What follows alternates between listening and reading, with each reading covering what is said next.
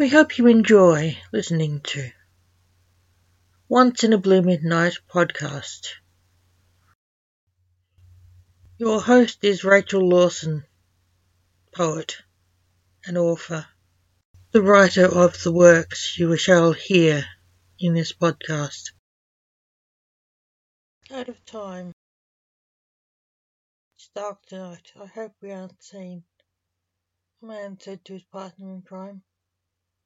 It's like the old days. We climb in a window and pray we don't get caught, said the thief, who was known as the chameleon, to his partner, the cat, as they stealthily walked through the garden of their mark.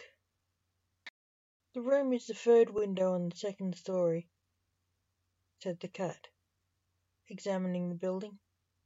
The chameleon tested the strength of the lattice leading to it, going up the wall. This should work. I'm surprised people are so careless with security, the chameleon said, laughing. They climbed up the lattice, trying not to be pricked by the thorns of the rose that climbed up as well. The alarm's off, or it should be, but I'll disable it, said the chameleon. He cut the alarm wire and jimmied the window till it opened. They climbed in the room and looked about it. The safe is behind that painting, said the chameleon, pointing at the only picture in the room.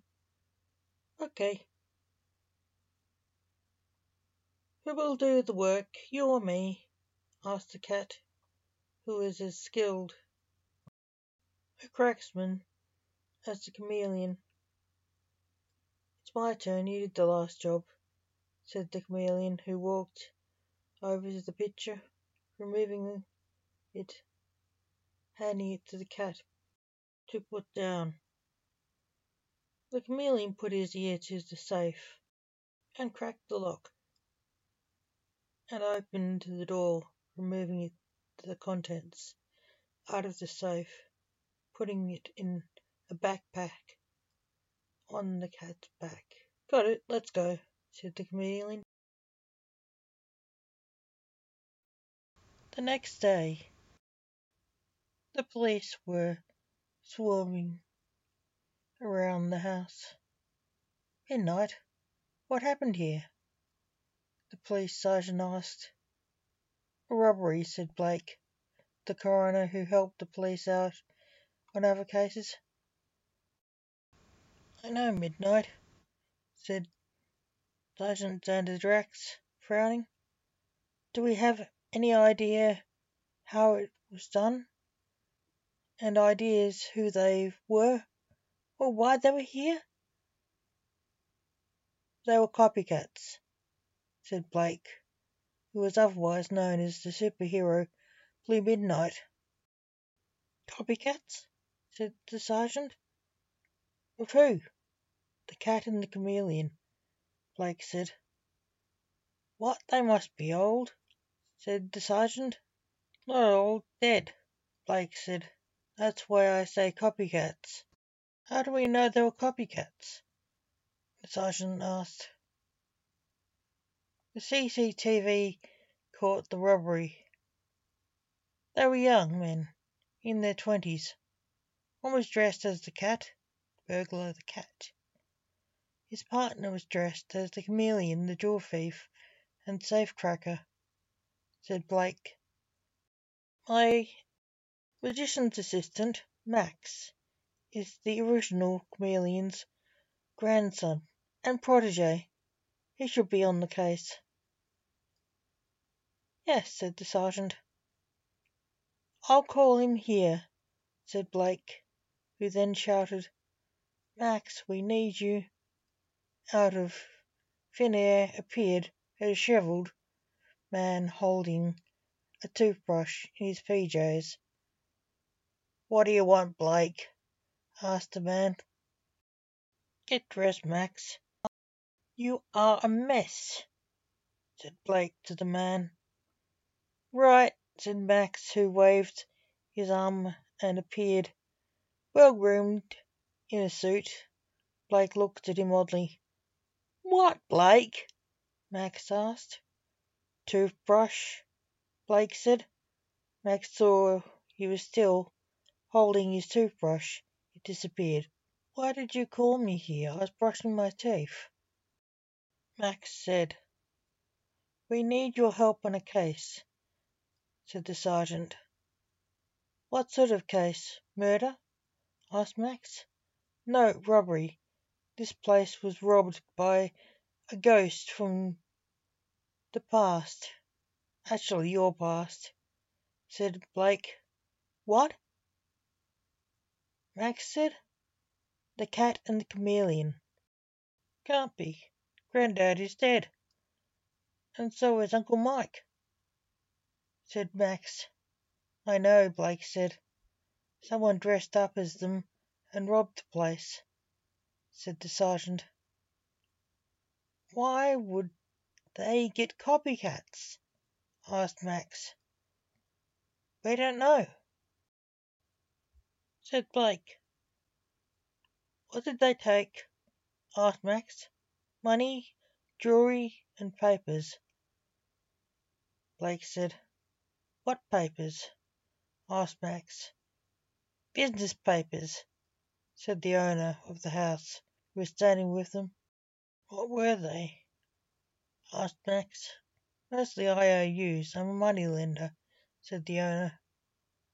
Max looked at him and felt a sudden disgust. The owner of the house looked like a pen pusher. Judging already, Max? Blake said in Max's mind. Sorry, Max said in Blake's mind. From what I've read, he's more of a bureaucrat than you take me for, Blake said. In Max's mind. Are Grandad and Uncle Mike still in the other world? Asked Max. In Blake's mind. Yes, said Blake. Also known as Mortimer, King of the Grim Reapers. In Max's mind. You two talking in telepathy again?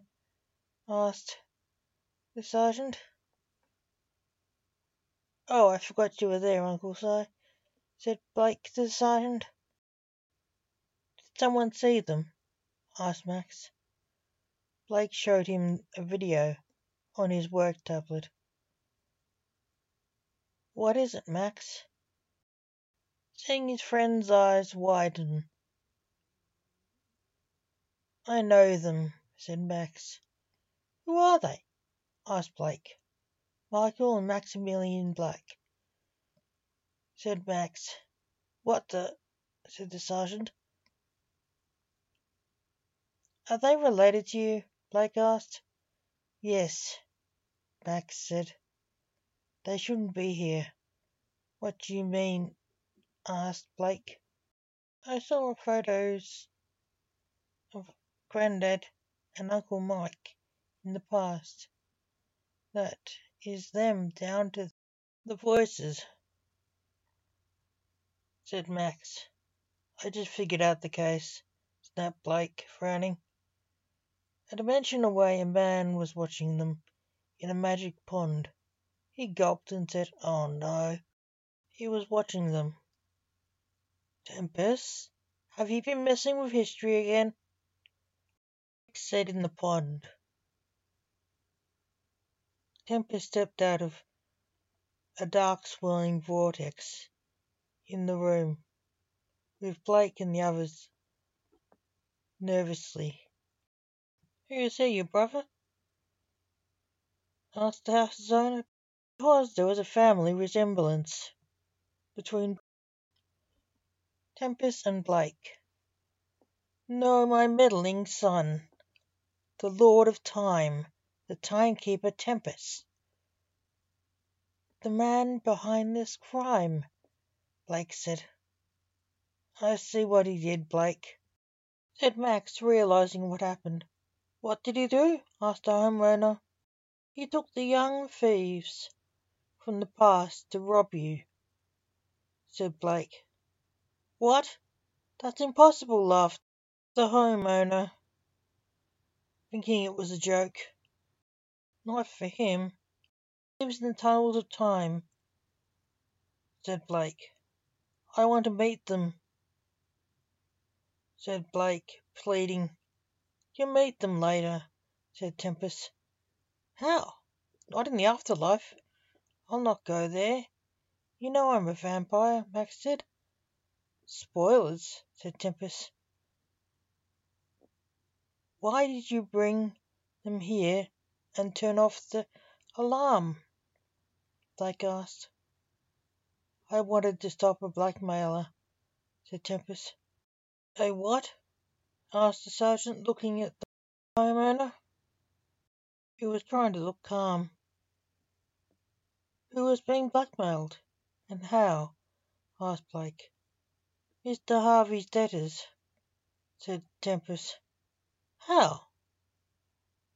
Asked Max. I can't go there, as it will ruin the lives of many people, said Tempest. Why? They were only IOUs, said the sergeant. Not all of them. He had people watched and got dirt on his clients and extorted money from them, said Tempest. Where are the papers and things taken? Asked Blake. Maxim and Michael fenced the things in the past, said Tempest. The papers I burned. There are some things nobody should know. We have no evidence, said the sergeant. You have me, said Tempest. Are you giving in to the police? Said Blake. No, I was a victim, said Tempest. You took out a loan from him? Max asked. No, he was blackmailing me, said Tempest. Why? Said the sergeant. I killed a man, Mum's killer. He found out and has been blackmailing me since he found out, said Tempest. What did he want from you? Said Blake. For me to get dirt on people, said Tempest. To blackmail people, said. Tempest nodded. I had to get back and destroy the letters I sent him, said Tempest. So I enlisted some friends from the past to take them for me. The homeowner was thinking he shouldn't have reported the theft. You're probably right, mate, said Blake aloud, after reading his mind. Arrest him, said the sergeant. The policeman grabbed Tempest, who looked sorry for what he had done, and didn't fight. Not him, he's the victim, said the sergeant. Arrest Mr. Harvey, he's the criminal. The police released Tempest, and the handcuffs on Tempest's wrists fell off. What the policeman said, picking up the cuffs and unlocked them to put them on Mr. Harvey.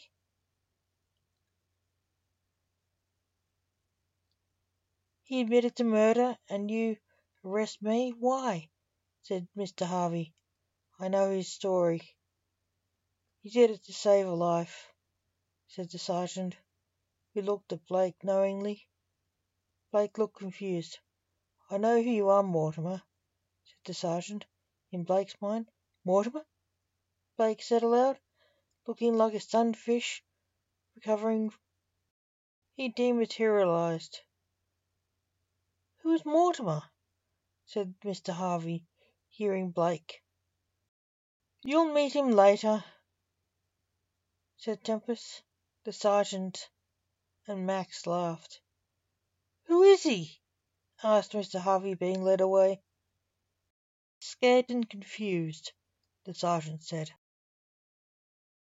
We hope you enjoyed our podcast. If you want to listen to more of my stories and poems, come back later. to Once in a Blue Midnight podcast anytime.